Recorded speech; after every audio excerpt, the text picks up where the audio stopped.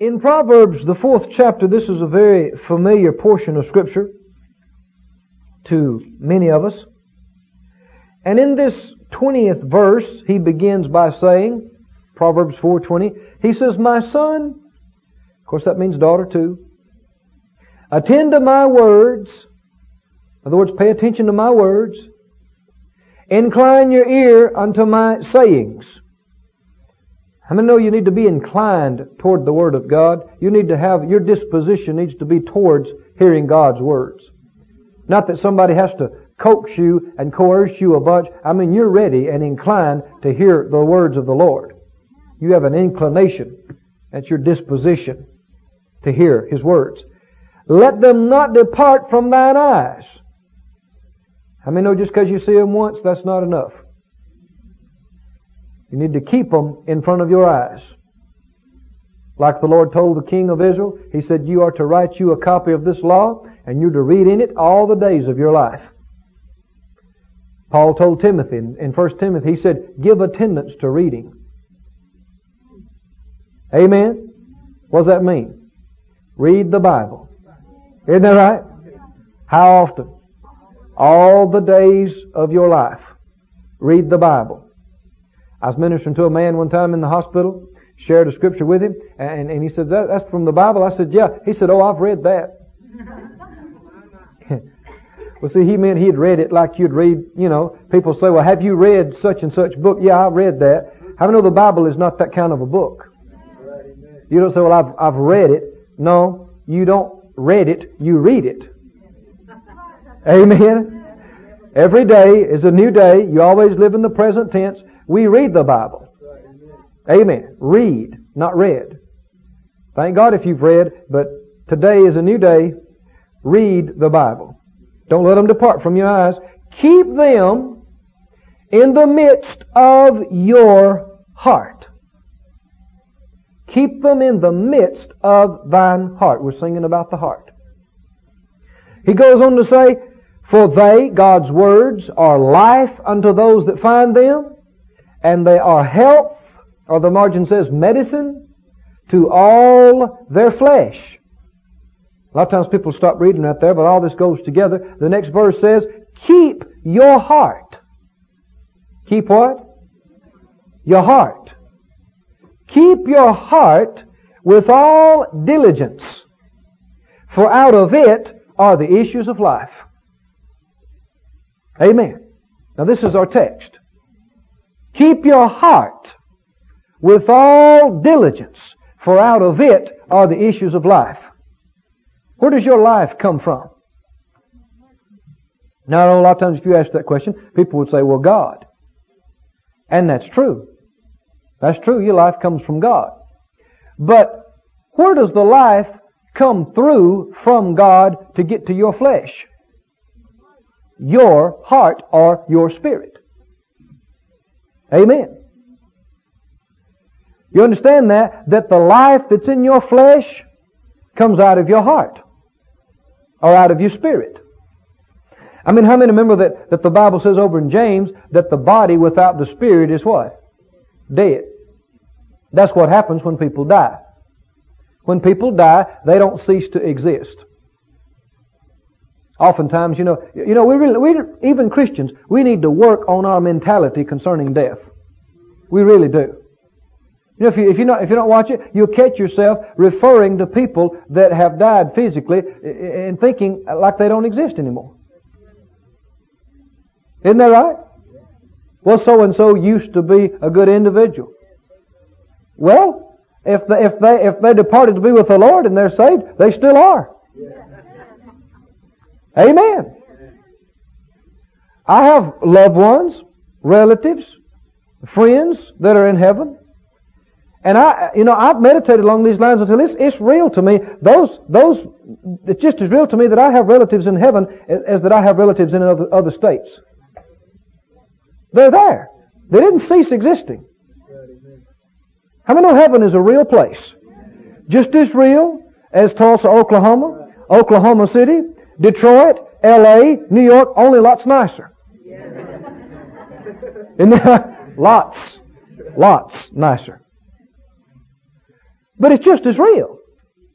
And when people go there, they don't cease to exist. They just move. Now, of course, if you're not saved, you go somewhere else.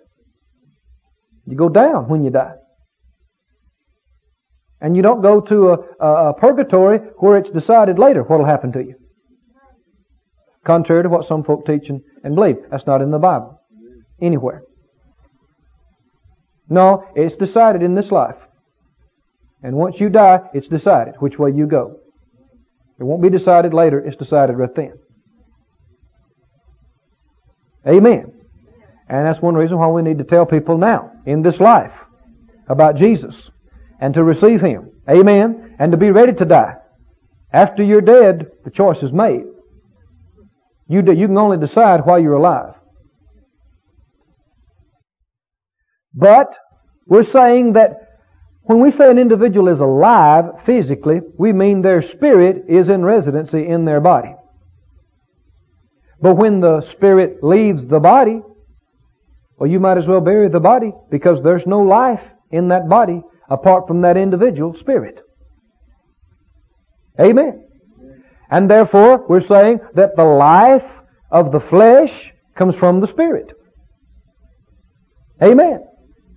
You know, we live in a day of what we call, advanced technology in the different areas of science and medical fields included.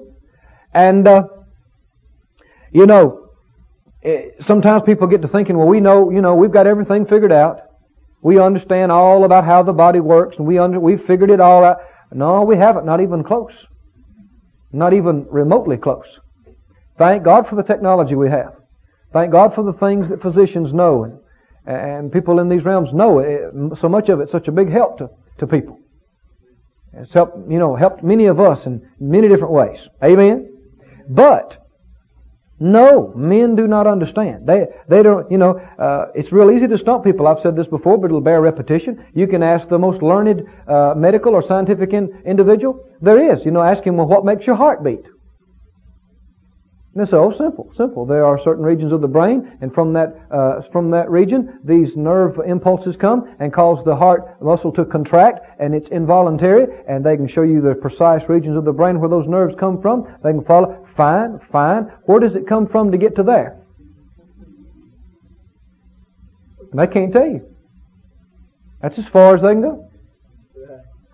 I'm saying it's relatively easy to stump our most learned individuals in these areas, not to put off on them, because they understand more about that than I do, or you do, unless you're trained in those areas. But the Bible gives us the answers to those other unknown factors. Amen. Where does it come from to get to there? It comes from your spirit. I said it comes from your spirit. Amen. The life that's in your flesh comes out of your heart, out of your spirit. Now notice what he said. He's talking about healing here, isn't he? Does this passage have anything to do with healing? He refers to healing. He said if you find God's words, there'll be life to you. There'll be health. There'll be medicine to all of your flesh. And he immediately says, now keep your heart. One translation says, guard your heart. Keep your heart with all diligence. Why? Because out of your heart are the issues of life. Issue like that which springs forth out of a spring, you see. And Jesus used that exact example, didn't he? Remember the woman at the well in John 4, the Samaritan woman, and how he asked her for water to drink, and she told him, why you being a Jew ask drink of me, which am a Samaritan, etc., etc. And finally he said, if you knew who it was talking to you, you'd asked of him, and he would have given you living water. And he went on to describe that the water that the Lord gives us is living water, and it forms a well of water springing up on the inside of us unto everlasting life. And if you're born again, you've got that well. Amen. That's a way of describing the operation of the Holy Spirit. That the life of God is in your spirit, and it springs up from the inside of you and affects your flesh. Affects your mind and your body. That's why he says, keep your heart. Guard your heart. Take care of your heart. Keep your heart with diligence, with all diligence. This is a warning here, isn't it? It's an admonishment, it's an instruction, and it's a warning. Guard your heart. Keep your heart. Why? Because out of it come the issues of life. Now go with me on over to the 14th chapter of Proverbs. Proverbs chapter 14. Notice this. Proverbs 14, verse 30.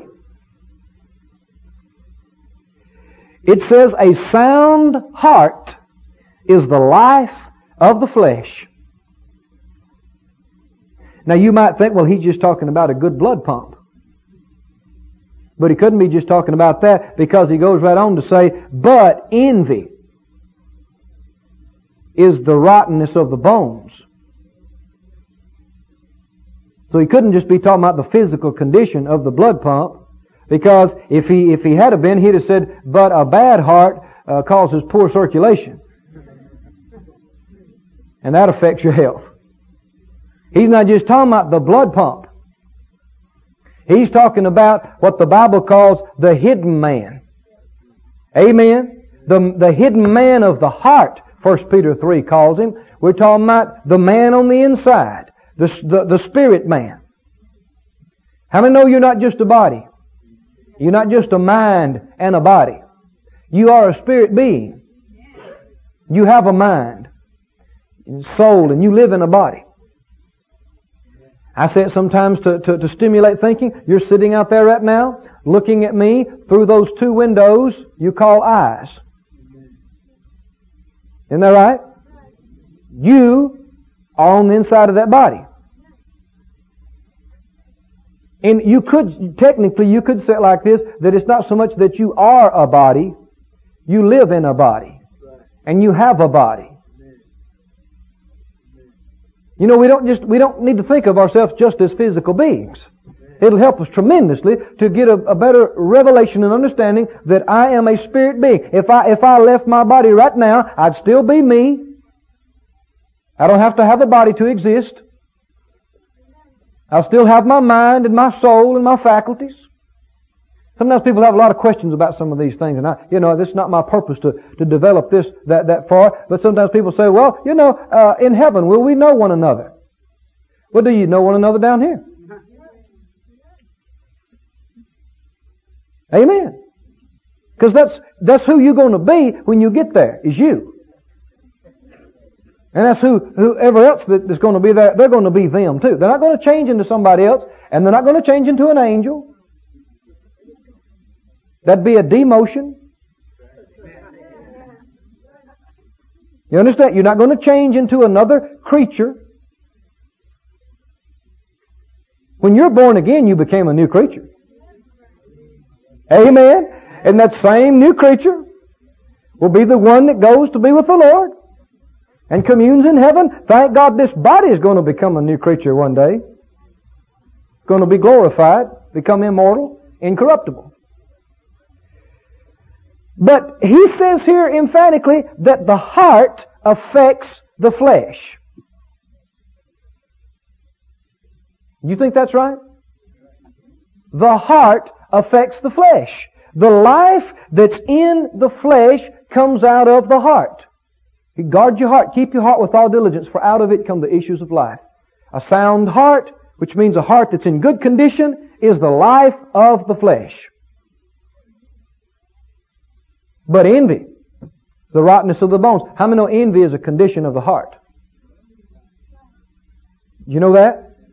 If your heart is envious and bitter and jealous, is your heart sound and in good condition? No. Well, having bitterness and envy and jealousy in your heart, will that affect your flesh? He said, make your bones rotten. Well, that's serious, isn't it? You know what we'd call rottenness of the bones today? Cancer of the bone. That's what we'd call it today. Now, friend, as we begin to study these things, I want you to see the connection between the condition of the heart and the condition of the mind and the body and the life. In the New Testament, the Lord says speaking through John in 3 John 2, you remember it? He said, Beloved, I wish above all things that you'd prosper and be in health, even as your soul prospers. Now see, your soul's part of the inward man, isn't it? The hidden man. Invisible man. And as your inward man is prospering, that's going to affect your body, that's going to affect your finances and your life and everything else. According to this, Beloved, I wish above all things that you would prosper, that's financial and materially, and be in health, that's physical, even as your soul prospers. But notice, our soulical prosperity is not based on our outward prosperity. It's the other way around, that our outward prosperity is going to be affected by our condition of heart.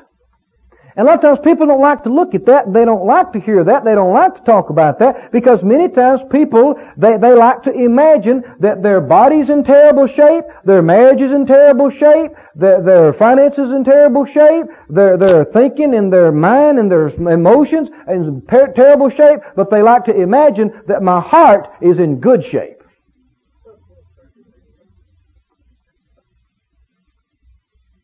Hello? But that's just not the way it is. How many know that 99.99% of problems have to do with heart problems?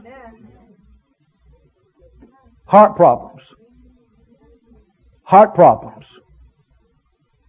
So many times when we've got financial problems and a bunch of things that just keep going on and on, it's not just external things. A lot of times we got heart problems we got to take care of. And then that'll begin to change and set off a domino effect on the other things in our life. So many times when we've got relationship problems, it's not just a problem with that individual. A lot of times we got heart problems. And so many times if we're having difficulty receiving from the Lord in any area, it comes back down to heart problems, because you receive from the Lord with your heart. That's what you receive with. The Bible says, for with the heart man believes. Romans 10:10. And it also says over in Mark 11:24, you remember? What things soever you desire when you pray, believe you receive them. Amen. And you shall have them. So you got to receive them. And what part of your being do you believe that you receive with? Your heart. Not your head. Your heart. So really, the condition of the heart becomes the most important thing. The condition of your heart is far more important than the condition of your body, or the condition of your finances, or the condition of your relationships with other people, because that is the foundation and the issue of blessings and prosperity in all of these areas. The condition of the heart. How many believe in God with me today? Amen. I trust that you are. Don't just climb up on me out there now. You got to help me. Amen. Well, what do you mean, Brother Keith? Well, I mean, don't sit there and kind of stiffen up and say, "Are you trying to say something, Brother Keith?" Yeah, I am. And it's not anything personal or offensive toward anybody. I'm talking truths. I'm endeavoring to portray truth from the Word of God. See, if you did that, you wouldn't be helping me. But if you just have an open heart, amen, and say, well, yeah, praise God, Brother Keith, that's in the Bible. All right, come on, let's look at it. I want to see. If I got heart problems, I want to see them. Because God knows how to do open heart surgery. Amen. God knows how to do work on the heart. Amen. And it didn't take Him a long time either. One amazing thing about heart changes, they can happen really quick. You can change your heart just like that. You can make adjustments in your heart so quick, and some of those changes can make such phenomenal differences in how God pours blessings out on your life. I mean, sometimes just an adjustment in your heart will open the windows of heaven on your soul. Heart, heart, heart. And we are not in a position to just control the elements of nature and control everybody around us, or control everything that happens, or control the way necessarily everything that our body feels or does. You can't just say, well, I'm going to make my body do this or that, or if there's a problem, I'm going to make it go away. You're not called to do that, but you are in complete control of your heart. If your heart's not where it should be, it's entirely your fault and responsibility, and you can change it today. How many know you can control your heart? You should be in complete control of your heart. Amen. Oftentimes, if you begin to talk about things and matters of the heart, and people say, well, I just can't help it. I know it's wrong, but I just can't help feeling that way. That's a lie. That's a lie. Instead of folks saying, I can't change, they should tell the truth and say, I won't. Because you can change your heart. It's completely up to you. You can change your heart. You can have whatever kind of heart that you purpose to have. Do you believe that? Do you believe from these scriptures? We've shared just a few with you, but just from this already, can you see a connection between the condition of the heart and the condition of the mind, body, and life? Can you see that? I trust that you can. In beginning to study some of these things, I was, just almost overwhelmed at the enormity of material in the Bible on this subject. We're not talking about 4 or 5 or 20 or 40 verses. I mean, the Bible's full of it, from beginning to end. I mean, just in purveying some things, I quickly came up with 40 to 50 conditions of heart. Well, if you took one of them and spent 10 minutes on each one, how long is that going to take you, It's a big subject. The heart. And by the Scripture, that much of the Scripture being devoted to it, that lets you know what kind of priority God places on it. Amen. I know something that I was reminded of in thinking along some of these lines is something that happened when God told Samuel to go anoint one of Jesse's sons as king. Remember that? And he went down and he saw the oldest, and he was a tall, outstanding individual physically, and he said, surely the Lord's anointed is before him. And the Lord said, no. And he revealed something to him that every one of us should keep before us continually. And he said, no. He said, you look after the outward appearance. And man looks after the outward appearance. But he said, the Lord looks on the heart. The Lord looks at the heart. And that is such an important truth. We need to keep ourselves aware of that. That God is not just, He doesn't see us like other people see us. He sees past all the exterior. He sees past any facade or front. Amen? He sees the heart. The heart. This is something that, the more I think about it and the more I look at it, it stirs me up, because I realize that ever since I've endeavored to start following the Lord has been dealing with me about these things. I mean, every day of my life, in myself, and everybody that I deal with, that issue comes up again and again. Your heart, your heart, your heart, their heart, their heart. What kind of heart? Your heart. Much more than your head, or how you look, or how you dress. Your heart.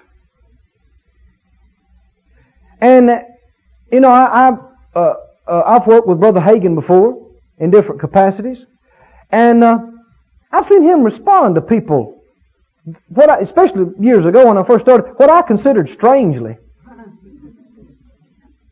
But I just kept my mouth shut and thought, well, that's just something here I don't understand. I'll be honest with you, I was confused about some things at different points. I've seen some people come up and seem to be all sincere and in endeavoring to do the right thing, and he just would hardly respond to them at all. Couldn't figure that out. I've seen him almost walk off from people talking to him. And I thought, well, people could interpret that as just rude, you know. But I knew him enough to know he's not that way. I know he's not that way. A man of great love and compassion. I knew that. But you know, the more that I'm learning, I'm beginning to see some things. I know in the last 5 to 10 years especially, I've learned some things along that line. I mean, right in here, not too long ago, a matter of months ago, some individuals came up to me to talk to me. And I was talking, one of them started talking to me.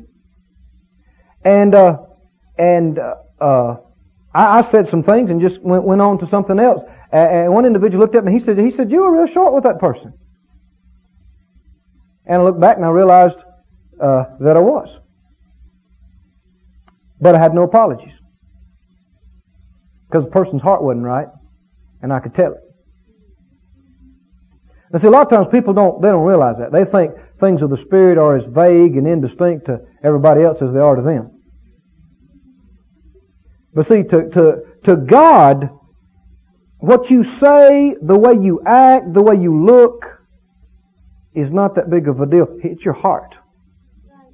He looks at your heart. And how many know that people can be saying the right thing with the wrong motive? Wrong intentions. People can be playing politics. They can be playing favorites. They can be trying to show off their knowledge, pride, a whole bunch of stuff. And those things are ugly in the sight of God. And the more you learn how to deal with them in your own life, and you see them in your own life, then you see them in other people's lives too. Because once you identify it and you learn how to deal with it, and that doesn't mean that you go around pointing a finger to anybody, but just means you can tell it. And unless people are sincere, now see, this one individual, they thought I'm going to be short with them like that, but I could tell their heart was right. I guess that's what they were kind of afraid that I wasn't going to spend any time with them, but I spent a good long time with them. Working with them because they were sincere and they wanted help. The other individual, they just wanted to waste my time and tell me all of their visions and all of their revelations, much to try to impress me. I could tell that by the second sentence they said, and I just didn't, I didn't care for it. Now I don't know if you understand that or not. Yeah. And I know I wouldn't want you to feel, if you wanted to talk to me about something, or anybody, I wouldn't want you to feel like, well, man, I'm not going to talk to them about anything, unless you plan on having a bad, ugly heart to begin with. Then that'd be fine. And don't misunderstand me at all. Dear Lord, we're learning. We don't know everything. Don't know people's hearts and everything that's in people's hearts. I don't. But at the same time, oftentimes you will sense things. And a lot of times it's not so much a matter of having a special gift of the Spirit. Not so much of having a word of knowledge. It's just a matter of spiritual discernment that any Christian can develop in. You just sense things. Not a matter that you heard a voice or had a vision or anything. You sense. But now, so you got to be careful about that because a lot of people, babes, they're claiming to sense all kind of things and they're just wrong. They're just making wrong judgments. Judging folk and jumping to conclusions. But what I'm saying is that it is possible for individuals to try to have the right look, try to have the right talk, and yet their heart is wrong. And see, that's the biggest problem you could have. How many know that no sickness is too hard for God to heal? No financial problem too great for God to meet? Nothing. No dilemma too difficult or too complicated for God to show you the way out of it and give you wisdom and give you victory. None. But you've got to receive it from Him, don't you? And what do you receive from Him with? Your heart. So anything that puts your heart in a bad condition and throws your heart out of kilter to receiving is going to be a bigger problem than the disease, than the lack, than anything else. You see why we say the condition of the heart is more important than any of these things? Because it's the determining key to receiving the answer from God. So people look on the outward appearance. People listen for certain things and oftentimes listen and look for things mentally and intellectually. But God looks at the heart. Prejudices are so immature and carnal. You know, we live in a world that's full of prejudices. Men are prejudiced against women. Women are prejudiced against men. White people are prejudiced against black people. Black people are prejudiced against white people. And blacks or whites or whatever are prejudiced against Asians. Asians are prejudiced against Indians. And you know, Russians are prejudiced against Americans. And Americans are prejudiced against, and even of late anymore, some folk have gotten prejudiced against Arabs. And I mean, you name it. You name it. And that just shows such ignorance. Because somebody's parents, or the color of their skin, or their gender, does not determine what kind of an individual they are. Does it? What determines what kind of an individual they are? Their heart. Amen. You know, I come from Mississippi, deep south. We've had our share of racial problems down there. And we had a lot of them in some areas where I grew up. But I learned early in life. I thank God I had parents that had enough sense to know that it wasn't just all in a man's skin color. It was a man's heart. They taught me from the time I was real young that you go by people's hearts. They didn't even know that much about God. But how many know even a lot of people in the natural, they have some sense in these areas, you know? And it didn't take me too long to figure out that there were sorry black people and there were sorry white people. And there were good black people and there were good white people. Amen. It didn't take me too long to figure that out at all. And the same thing is true. How many of you can get that way? You can be prejudiced about religion. Anybody, you know, you find out that somebody is a so-and-so. Or they're a Catholic. Or they're a Baptist. Or they're a Pentecostal. Or they're a Presbyterian. Oh, well, you know how them Presbyterians are. Well, they're Lutheran. Oh, well, you know how them Lutherans are. All those Catholics are that way. And a lot of people, you know, they stereotype us around. Well, you know how them faith people are. They're all that way. No, there's not any group of anything that they're all that way. You got to take individuals one at a time, don't you? Because you might have two individuals how many know that you can have two individuals in the same family? Grew up in the same house, same parents, same everything, and there's night and day difference in them. What do you go by? Their heart. And you can't always tell somebody's heart just right off, can you? Sometimes it takes a little while to get to know somebody's heart, and you don't ever know all about their heart. But you can get glimpses of people's heart. Now, how many realize you can be married to somebody for 20 years, 30 years, 40 years, and not know all about their heart? No. For one reason is because that people develop. People are not just static. They grow and develop, you see, and make changes. We're to be growing, living people. Amen? And you have to watch it. You know, sometimes, that's why the Bible warns us about judging.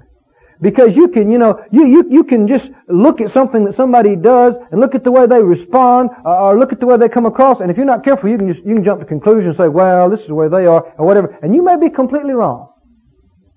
You have to give people, what we call the, benefit of the doubt, and give them opportunity, and ask the Lord, help me to see them through your eyes. Help me to see them through your eyes. Help me to perceive them from your perspective. Because what does the Lord see? He sees the heart. And oftentimes, the Lord will give you a glimpse of people's hearts. Now, I wish I could tell you that when you get a glimpse of people's hearts, it'll always be good. But I can't tell you that. I read after Dr. John G. Lake as saying one time, and Brother Hagin mentions that he had experienced similar things along some of these lines. And some of this has to do with the ministry of the prophet, which not everybody would have some of those things. Because the prophet in the Old Testament was called a seer. And the prophet sees and knows things supernaturally that other people wouldn't know. And certainly not everybody's not a prophet. But he said, Dr. Lake said that the Lord enabled him oftentimes to see in people's hearts and know things about people. And he said it got to one point to where he was seeing so much ugly stuff and so much bad stuff in people's hearts. He just prayed and asked the Lord to take it away from him. He didn't want to see it. He didn't want to know all the ugly stuff that was in people's heart. Bothered him. He just be in services and looking out over crowds and just see all the ugly junk that was in people's hearts. He says he prayed and said, God, just take it away from me. I don't want it. Brother Hagin said there'd been some situations where he'd been tempted to say that, but he hadn't. But that could leave a wrong impression too, because not everybody has bad heart. And not everybody has junk in their heart. All of us have things we have to work through, don't we? Don't we? Sure. And when the Lord would reveal something like that to somebody like that, like Brother Hagin or somebody that was standing in that office, even if they saw some things that wasn't just right, that doesn't mean they label you a bad individual. How many know that having a problem or two is different from just having a bad heart? Is that right? Sure it is. Big difference. Let me give you a little overview of what we're talking about when we're talking about conditions of the heart. Let me just read, because it's about all we have time to do for right now. Let me just read over some of the different conditions of heart that are mentioned in the Word of God. Certainly can't do a study on all of them, but just mention them to give you an overview. First, I'll mention the bad conditions. And then we'll talk about the good conditions. How many know you need to see both sides? You need to understand. The Bible talks about having a hard heart. Having a hard, stony heart. The Bible talks about having a doubtful heart. Doubtful means full of doubt. And you know that's the thing we're warned about in Mark 11:23, isn't it? Whoever will say, and not what? Doubt where? In his heart. That's the thing you got to watch. The Bible talks about a troubled heart. Your heart ever been troubled? Is it okay to have a troubled heart? No. Somebody said, well, I can't help it. Yeah, you can. The Lord said, John 14, remember that? He said, let not your heart be troubled. Didn't he say that? How many remember him saying that? Said it more than once in that same chapter. Let not your heart be troubled, neither let it be afraid. You believe in God, believe also in me. How many remember that passage? I mean, you hear it at funerals all the time. It's a good passage. My Father's house are many mansions. If it were not so, I would have told you. I go to prepare a place for you. If I go, I'll come again, receive you to myself. If where I am, you may be also. Thank God. Amen. But it started out with, don't let your heart be troubled. Somebody said, well, I can't help it. Well, apparently Jesus didn't know that. He told you not to let your heart be troubled. Isn't that right? Understood subject is you. You are not to let your heart be troubled. Troubled heart. Troubled heart's a bad condition. Sorrowful heart. The Bible talks about a sorrowful heart. The Bible talks about a gross or fat heart. That's interesting, isn't it? In the King James it says, their hearts have waxed gross. Remember that? That's a quote from Isaiah. And in Isaiah it said, their hearts are fat. One time the psalmist said, their hearts are as fat as grease. Well, what in the world does that mean? It means this. It means insensitive. That's what it means. Insensitive. Why? Well, the thicker that fat is laid on the body, there's the more between the muscle and that part of your body and the outside. And the more insulation between the real you and the outside, then the less sensitive you are in some ways. Amen. How many know that the fat builds up on the outside? You see, and the thicker it is, well, in many ways, you're not as sensitive. As if there's not as much fat in the skin as taut over the sinew and the bones and the muscles, etc. How many know you can get a lot of stuff over your heart? Is that right? Your heart can have a lot of fat, so to speak. Not literal physical fat, but fat. Spiritual fat, I guess, so to speak. And the Lord warned in His earthly ministry, He warned folk about, He warned people about their hearts being overcharged with surfeiting and with drunkenness, lest that day should come upon them unawares. We say, why would it come upon them unawares? Insensitive. Dull, you see. Why? Because, well, they're yielding to the flesh on this side and yielding to the flesh, getting drunk and surfeiting, partying, being gluttonous, yielding to the flesh here and there. And what that does, it causes the heart to become fat or gross or dull and insensitive. I think we have a lot of problems with that nowadays. Amen? But how many know that all of these conditions we're talking about and we'll talk about, they are changeable? Is that right? They're changeable. Changeable. I don't care how much a heart is so-called waxed gross or fat or insensitive. It can become very sensitive. The Bible talks about a foolish heart. You ever had a foolish heart? I have. I know of times when my heart was just foolish. I've kicked myself sometimes. I think, I have before. There have been times when I just stopped and said, that was foolish. Foolish. You ever been there? The Bible talks about a broken heart. A broken heart. And it also says that God heals broken hearts. How many know that it's not all right to carry a broken heart around with you month after month and year after year? It's your fault if you do. Did you know that? You're not obeying the Lord if you carry a broken heart and a wounded soul around with you, day after day, week after week, month after month, and you just go on and on. You know, one of the biggest problems when people are like that, one of their biggest problems oftentimes is they won't forgive. So many times that's why they can't get free from it. They refuse to forgive people.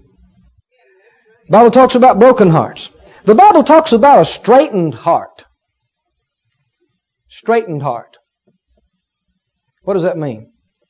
Basically it means a narrow heart. And the opposite of that is what the Bible calls an enlarged heart. Now that doesn't mean the physical condition, but it means increased capacity on the inside. Do you know that some people have narrow hearts? They can't receive much. The hearts are real narrow and real close. Other people have big, wide open hearts. They can open them up real wide and receive big. Amen. The Bible talks about these things. The Bible talks about having a blind heart. That's a heart that can't see, you see. Having a deceived heart. Having a condemned heart. Condemned. That means you feel guilty in your heart. That's a bad condition of heart. That'll keep you from receiving. If you feel guilty in your heart about stuff, it'll keep your faith from working. How can you get free from a guilty heart and a condemned heart? Is there any way you can get rid of it? Thank God there is a fountain filled with blood. Amen. Drawn from Emmanuel's veins and sinners plunged beneath that flood lose all their guilty stains. Don't they? That's why that's a good song. It's true. It's based on the Word. Amen. And I like to sing that part over and over. Lose all their guilty stains. Lose all their guilty stains. And sinners plunged beneath that flood lose all their guilty stains. Well, if you don't have any more guilty stains, you're not guilty. You have no condemnation. You're free. Amen. Have no sense of guilt. No sense of condemnation. And if that's the case, if you have no sense of condemnation or guilt, your faith will rise up bold and you'll have confidence to receive. The Bible talks about a haughty, proud heart. There's much in the Bible said about a proud heart. What does God do with the proud? He resists them. What about the humble? He gives grace to the humble. The Bible talks about a froward heart. Froward. You know what froward is? Well, forward, aggravating, pushy, irritating. Several words you could mention. The Bible talks about a perverse heart. A perverse heart. The Bible talks about a heavy heart. The Bible talks about a fearful heart. The Bible talks about a revolting and rebellious heart. The Bible talks about a faint heart, a divided heart. The Bible talks about an evil heart. And there are many, many more. I'm just going to give you a little bit to get you thinking along these lines. Many more. Many. Everybody say many. This is not exhaustive. But your heart can mean a lot of different conditions, can't it? But let's talk about some good conditions of heart, all right? All right? We're talking about your heart now, right? Yes. Come on, guys, cheer up. You act like I called your name on every one of those last ones, Beckett. I'm not pointing any fingers. I'm not calling anybody's name. I'm talking about scripture verses in the Bible. If you just sit there and smile, nobody will know anything except all these good things are you know. Somebody said, well, I'm just concerned that somebody may perceive I got a problem in my heart. Well, I tell you one thing. You know, I used to, when I was first year student, I used to come sit on the front row all the time. Brother Hagin taught healing school. And of course, I knew he operated in the prophet's ministry. And I saw him operating here supernaturally. I saw him minister to people about things there was no way in the world he could have known except God revealed it to him, you know. And several of us, you know, first year students, we sit on the front row and sometimes he'd come right up over, you know. He'd come off the platform, he'd come and he'd stand right over, you know. And we're all sitting there thinking, oh dear God, wonder if he sees anything. Oh boy. He'd look you right in the eye sometimes, you know, and you think, oh. But a lot of that is just people thinking wrong. Because God doesn't show people everything. I don't care if you are a prophet. The prophet doesn't know everything. And besides that, this is what I finally decided. If I've got my heart clear towards the Lord, I don't have to worry about anything else that anybody else would see. Amen. That's the thing. That's the thing. If I feel like, hey, there's nothing between me and the Lord, my heart's clear, then I know that the Lord's not going to be showing him anything that'd be a problem with me. Besides that, the Lord would only reveal something to somebody for them to help you. Not to embarrass you or intimidate you or anything like that. And if you have enough sense to deal with the Lord and take care of stuff yourself, He's not going to be showing a bunch of things to other people. He doesn't need to. You're taking care of it yourself. Amen. You know, I was sitting over here one time. Got on this front row. After I was a student, I was a helper then in different capacities. And I was thinking several of my friends had gotten different prophecies and, words from the Lord. Some of them seemed like they were pretty good, And I got to thinking, I've never got a word. Nobody ever gave me a word. I never got a word at that time. Now since then I've gotten a lot of them I wished I hadn't got, Some of them wasn't right at all. And some of them kind of, helped you out in different ways. But I was thinking that way. He was teaching along, preaching along, and he walked over. He said, sometimes people wonder, why don't I ever get a word? And I thought, I just looked at him, like, is that right?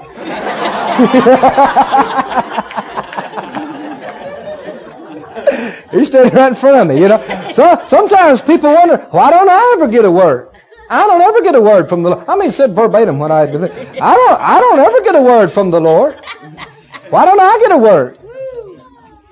And I'm thinking, yeah, why don't we? And he said, you need to understand that sometimes the Lord gives people a word. Now, not all the time. But sometimes the Lord will give people a word through prophecy, through a tongue and interpretation. Everybody said, not all the time. Not all the time. Sometimes. So don't go out here and misquote me now. But sometimes the Lord will do that because the individual hadn't heard them and hadn't responded to them. And the Lord tried to talk to them by His Spirit, tried to talk to them through the Word, tried to talk to them through messages, maybe a dream, and they hadn't got it. They're being slow and dull. And so now He's ministering through a spectacular way, something they can see, something they can hear with their outer ear to try to get it across to them. Not always. Not always, but sometimes. Did you get that? No. Now don't. The next time you see somebody get a word from a prophecy or tongue and interpretation, don't you say, well, dummy. If you'd have been sensitive, you wouldn't have had... that's not necessarily true. Because sometimes the Lord does it for other reasons. Yes. That's why I had you say it with me. Not always, but sometimes. And so He said, if you're not getting any words from the Lord, rejoice. Rejoice. It shows that you got a good enough relationship with Him and you're sensitive enough that you're taking care of things that you need to, and He's not having to move in some spectacular way to communicate with you. Can you say amen? Amen. He said, and besides that, I'll go ahead and add this too. Besides that, sometimes when the Lord moves in a spectacular way, it's because there's rough sailing ahead.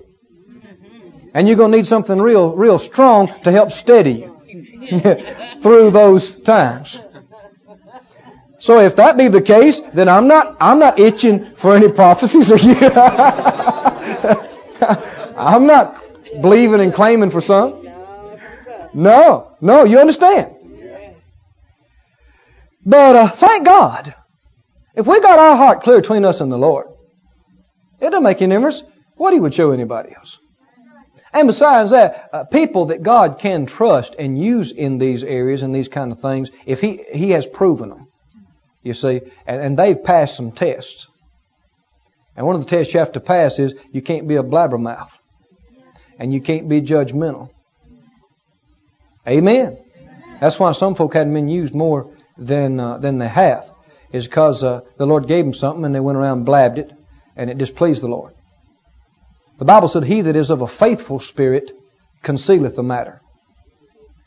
You see, God is not interested in embarrassing people or intimidating people or doing any type harm to people. He is interested in helping people.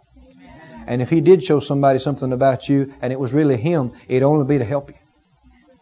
Wouldn't be to embarrass you in front of people. Only hypocrites should be rebuked publicly. You understand what I'm saying? Somebody said, where'd you get that? From studying the ministry of Jesus. That's the only people He ever rebuked publicly. Were hypocrites. Usually started out like that too, didn't it? Hypocrites, He'd say. and then he would rebuke them. Hard, rough, Why? Because they knew better. They knew better than what they were doing. They were self-righteous. They had some bad stuff in their heart. They knew better. But now even people that had missed it terribly.